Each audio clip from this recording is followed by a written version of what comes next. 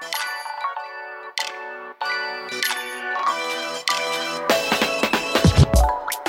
following message was recorded at City Light Church in Vicksburg, Mississippi. City Light Church exists to shine the light of Christ in our city and world through the transformed lives of His people. For more information on the church and its ministries, please visit www.citylightvicksburg.org.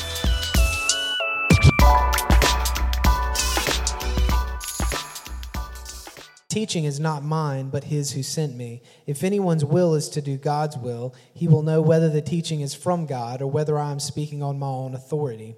The one who speaks on his own authority seeks his own glory, but the one who seeks the glory of Him who sent him is true, and in Him there is no falsehood. Has not Moses given you the law? Yet none of you keeps the law.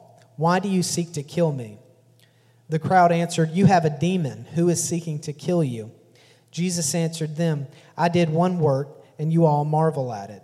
Moses gave you circumcision, not that it is from Moses, but from the fathers, and you circumcise a man on the Sabbath. If on the Sabbath a man receives circumcision, so that the law of Moses may not be broken, are you angry with me because on the Sabbath I made a man's whole body well? Do not judge by appearances, but judge with right judgment." Some of the people of Jerusalem therefore said, "Is not this the man whom they seek to kill? And here he is speaking openly, and they say nothing to him. Can it be that the authorities really know that this is the Christ? But we know where this man comes from, and when the Christ appears, no one will know where he comes from." So Jesus proclaimed as he taught in the temple, "You know me, and you know where I come from, but I have not come of my own accord.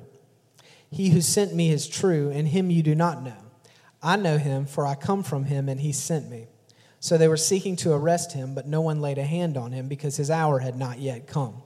Yet many of the people believed in him. They said, "When the Christ appears, will he do more signs than this man has done?"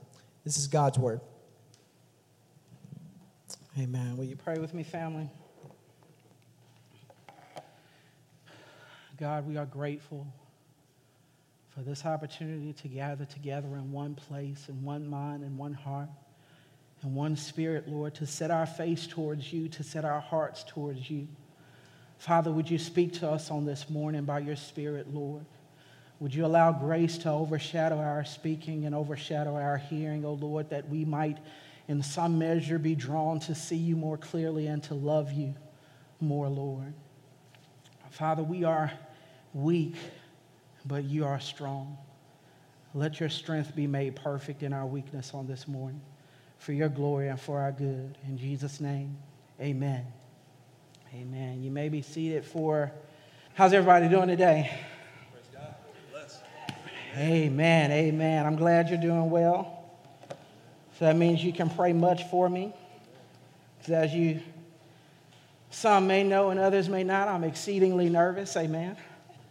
I'm very comfortable with a microphone in my hand while I'm singing, but not so much while I'm preaching. But we know that God is God regardless, amen? And so we'll just pray that by His Spirit, He'll do what He wants to do in this place on today. Amen, amen. In John chapter 6, or chapter 7 rather, we do see a similar layout in terms of John chapter 6 in that we have this crowd. And we have this crowd, and they all have different perspective or different feelings about the person of Jesus.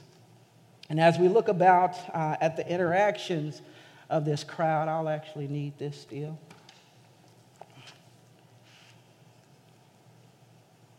No, I don't want to update. Everything happens when you don't want it to, right?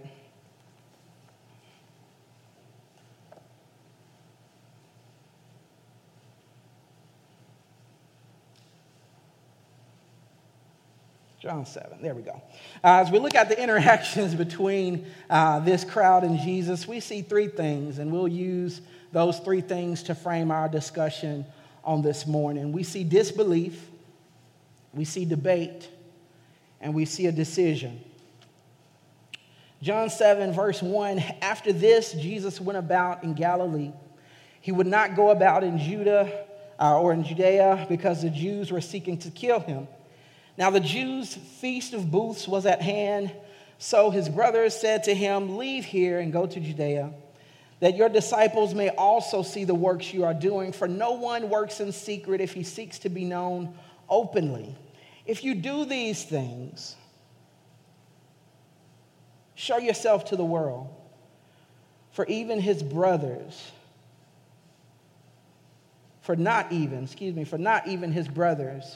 believe in him. Jesus said to them, my time is not yet come, but your time is always here. The world cannot hate you, but it hates me because I testify about it that its works are evil. You go up to the feast. I am not going up to the feast, for my time has not yet come. In verse 5, we read, for even not his brothers believed in him. And we know from the text that they weren't the only ones. We can trace back even from the beginning of the Gospel of John, certainly in chapter 6 that we just finished walk through. But one would think, this is family. This is somebody that's close to him, that's had the opportunity to do a lot of life with him, a lot more life than what the disciples had in the recent time of Jesus' ministry here at this point. But proximity does not equal saving faith. So what was the problem? What was the disconnect? How could we be so close yet so far away? Well, if you look at their words, starting in verse 3, so his brother said to him, leave here and go to Judea that your disciples also may see the works. For no one works in secret when he seeks to be known openly. If you do these things, again, talking about the works, talking about the miracles. If you do these things, show yourself to the world. If we look at Scripture, it will tell us that miracles don't make believers of Jesus. Amen. Miracles do not equal saving faith. We can go back even to the children of Israel's deliverance from Egypt. God orchestrated plagues which affected the Egyptians, but not the people of Israel. I was going to say the children of Israel. It still works. Amen. In Exodus 14, as they have been delivered and they're making their way towards freedom, they get word and they look back and see that the Egyptians are coming after them, and Scripture says they feared greatly. So even after seeing miracles, even after seeing the works, they still don't believe. Amen. God parts the Red Sea. Miracle. Pharaoh and his armies are destroyed, and the next chapter is a whole chapter of praise and worship. They sing about the victory. Amen. The people get thirsty. Next chapter, the people get thirsty. They grumble. They still don't believe. They've witnessed miracles, but it hadn't equated to faith yet. They get thirsty. They grumble. They get hungry. They grumble. We see a constant refrain from the children of Israel. Did you bring us out here to die? Amen. Constantly chiding with Moses. John chapter 6, Jesus feeds the 5,000. And again, we know that they only counted the men. So that number was significantly greater than 5,000. But feeding 5,000 with 2 fish and 5 loaves is no less a miracle. Amen. No less a miracle. But what was the people's response? Let's go back to John 6. Starting with verse 28. What was the people's response to this miraculous work that God had done? Then they said to him, what must we do to be doing the works of God? Focused on the work. Jesus answered, said to them, this is the work of God, that you believe in him who he has sent. So they said to him, then what sign do you do? Focused on the works, right? What work do you do? What sign do you do that we may see and believe? What work do you perform? Our fathers ate the manna in the wilderness, as it is written, he gave them bread from heaven to eat. Their focus was not on the miracle worker, but on the works. Pastor Brian said something very awesome a few weeks back, in the sense that our doubt is us continuously asking God to prove himself. Has he not already proven himself? And we don't even have to go back to Exodus or John here. Any of the books in the Bible, we don't have to go back and read text about how God delivered and how God showed up and showed out. You can look at your own life. How many times have you been in that sticky or uncomfortable or impossible situation and God came through? And yet, how often do you come to another sticky situation, uncomfortable situation, impossible situation, and you're like, oh, Lord, if you can just. That's because we're focused on the work. Amen? Miracles don't make believers. When we focus on the works, again, we are constantly asking God to prove himself. And that has nothing to do with God's ability to deliver, but everything to do with our disbelief. Amen? In John 7, starting with verse 9, we see more, or rather we move from disbelief to debate. Take a look at John 7, verse 9 with me, going to 13. After saying this, he remained in Galilee, but after his brothers had gone up to the feast, then he went also up, not publicly, but in private. The Jews were looking for him at the feast and saying, "Where is he?" And there was much muttering about him among the people, while some said he was a good man, others said, "No, he is leading the people astray. Yet for fear of the Jews, no one spoke openly of him. So we move from disbelief to debate. What's the debate?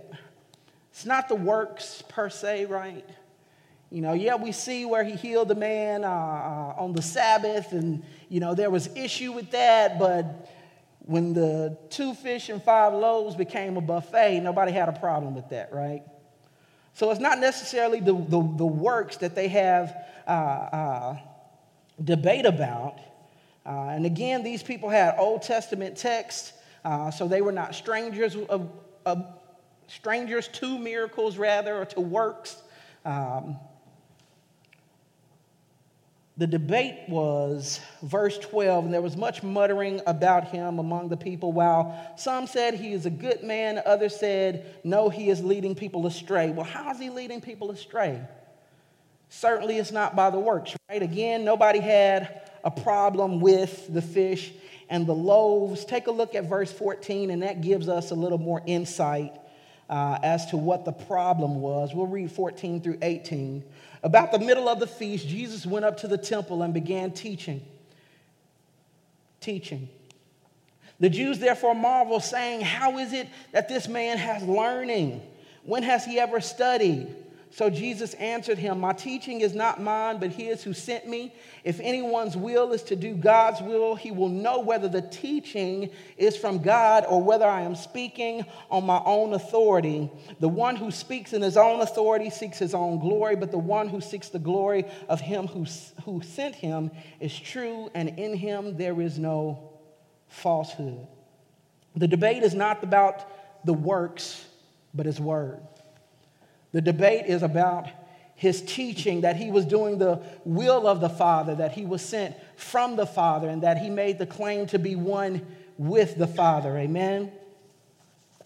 It's not about the works.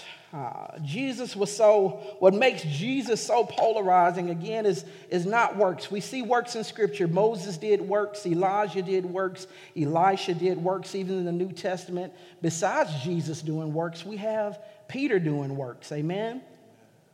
So it's not about the works.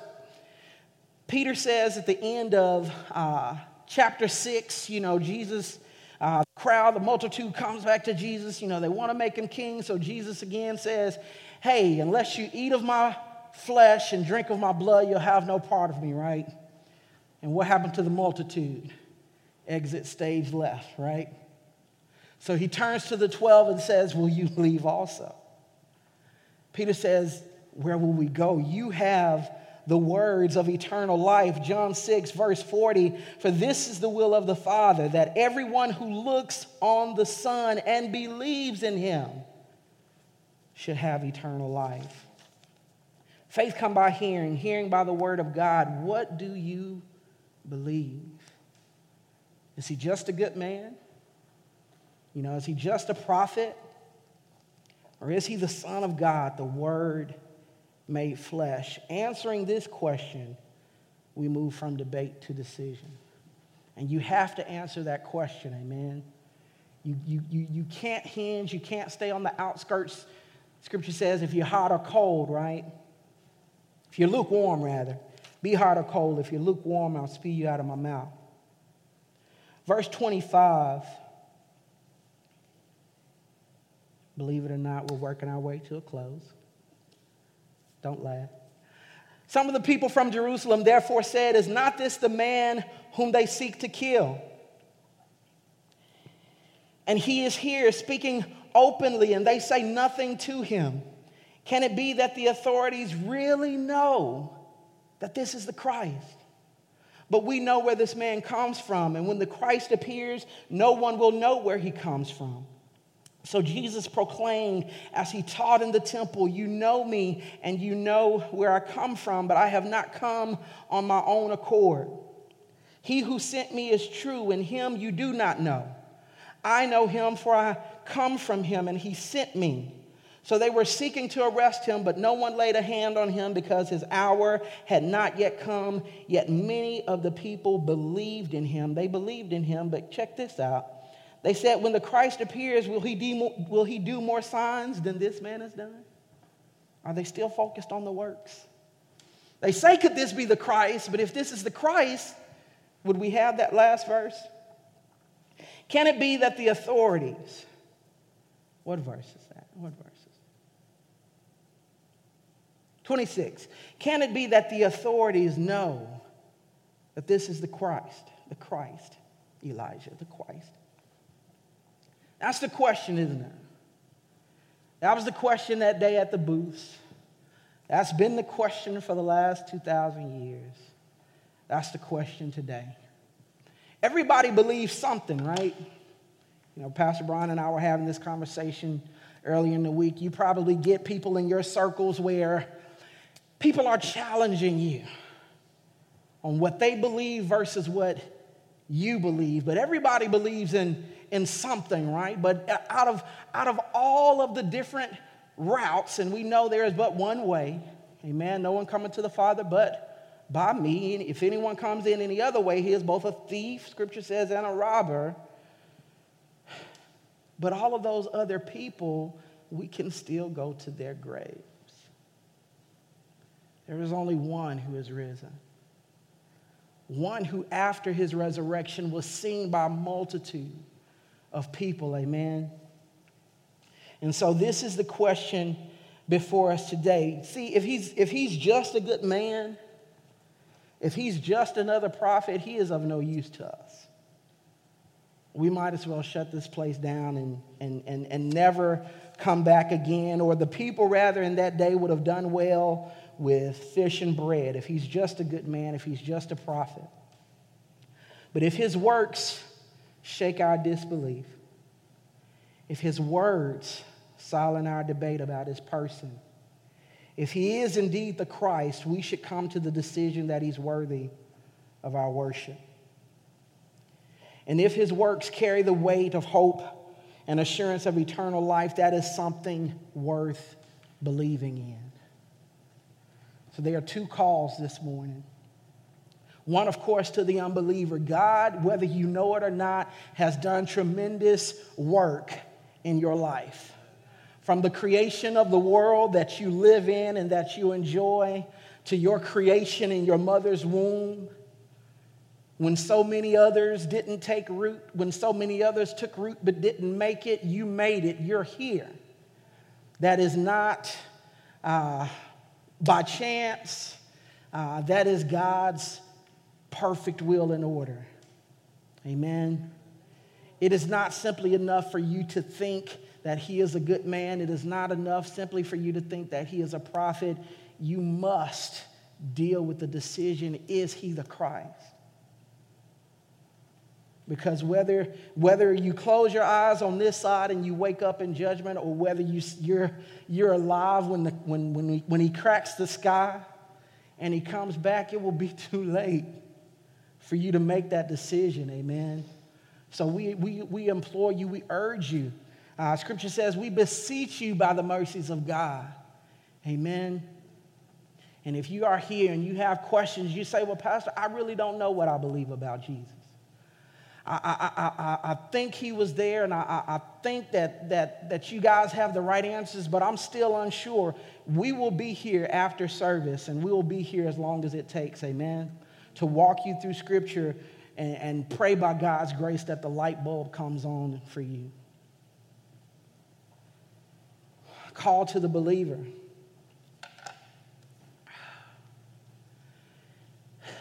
I think if I could dare say this and hear my heart on it, we're probably in a more sticky situation because we tend to, because he is so common to us and because we've walked with him for X amount of years, depending on when you gave your life with him or to him, rather, we tend, again, to focus on the works as believers. We're talking about the children of Israel here. They knew the writings. They knew the text. They knew of the Messiah. They had all the rituals and the festivals and all of the programs. They knew the protocol. And that's even for us. Amen. We know the lingo, right? God is good. And all the time. God is good. We know church. So we can get to the point where we're so comfortable with him that we forget that Scripture says, if any man would come after me, let him deny himself, take up his cross one time a week on Sunday. That's what the text says, right? Take up his cross on Sunday and Wednesday for Bible study, right? Take up his cross daily. Daily, you have to daily make the decision to give your life to Christ. And that's not to say that we're getting saved every day, but you're being preserved daily. But that's a choice that you got to make, amen? When that person cuts you off, I'm preaching to myself here, when that person cuts you off or when they're driving 20 miles under the speed limit, you know, you got to make the decision to die and not to bless and not curse, amen? We'll leave it at that. Pray for me. Confess my faults one to another that I might be healed. Amen. But it's a daily decision. You know, when we have aught with one another, you know, Scripture says if your brother has sinned against you, go to your brother. Amen. Not let it fester and, you know, a week turn into 2 months and 2 months turn into 5 years. And when they have the family reunion, you probably don't even go because you don't want to see that one person. Or if you do go, you spot them at the picnic and you go the other way. We as believers, and that's who we're dealing with the people of God here in the text. We can find ourselves almost more distant from God than the unbeliever. Simply because he becomes common to us. Something we can pick up and put down at our leisure in times where we need the works. That's when we run to the cross. Even regarding sin. Amen. When you do that little one, you know, oh, it's okay, man. You know, I'm good. You know, God knows my heart. But then when that big one happened and the Spirit convicted you, oh, Lord, if you'll forgive me. Oh, Lord, if you forgive me this time, I'll never do it again. I still the works, amen. But he died once for all. So again, the call to the believer, don't focus on the work. Focus on the word. He said, lo, I'll be with you always, even until the end of the age. He said, he who began a good work in you is faithful to perform it to the day of Jesus Christ. If we take him at his word, not the works, if we take him at his word, that calms the debate. That answers the question for us internally. Is he the Christ? And if that answer is emphatically yes, then it governs everything that we do, from how we interact with one another, how we interact with him. It governs our choice, makes it easy, makes it easy, for lack of a better word. It's not the word I'm searching for, but it makes it easy to make the choice to submit to him and die daily and to live life as if Christ is alive in us. Amen. Let us pray. Father, we are so grateful on today that you have called us by name, Lord. Father, that you have given a grace to us, Lord, to look to you and to receive you and to know you and to have fellowship with you and to do life in you and to have you alive in us. Lord, I pray for every heart in here, if there be any, Lord, who don't know you as Lord and Savior, who don't know you in saving faith, Lord. They've heard of you, they know of you, but they don't know you as Lord and Savior. Lord, I pray that you would move on their hearts even now, Lord. Do that thing that only you can do, Lord, and that we only witness as a result of you doing it. Lord, I pray for every heart in here, Lord, that knows you and that has confessed you, Lord, and that is living for you, Lord, but occasionally they find themselves outside of themselves, Lord. Occasionally they find that they've looked back and they've drifted far from the peaceful shores, Lord. Father, by your Spirit, by your grace, would you pull us back? Father, would you pull us back to the safety of daily communion with you? Father, would you pull us back to the safety of daily worship, Father, of daily reading of your word, of daily fellowship, Lord. Bring us back to our first love.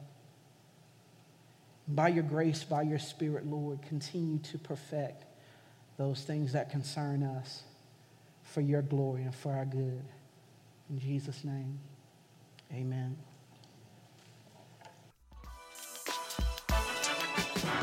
This message was brought to you by the family and friends of City Light Church. For church worship times, directions, support opportunities, or other ministry information, please visit www.citylightvicksburg.org.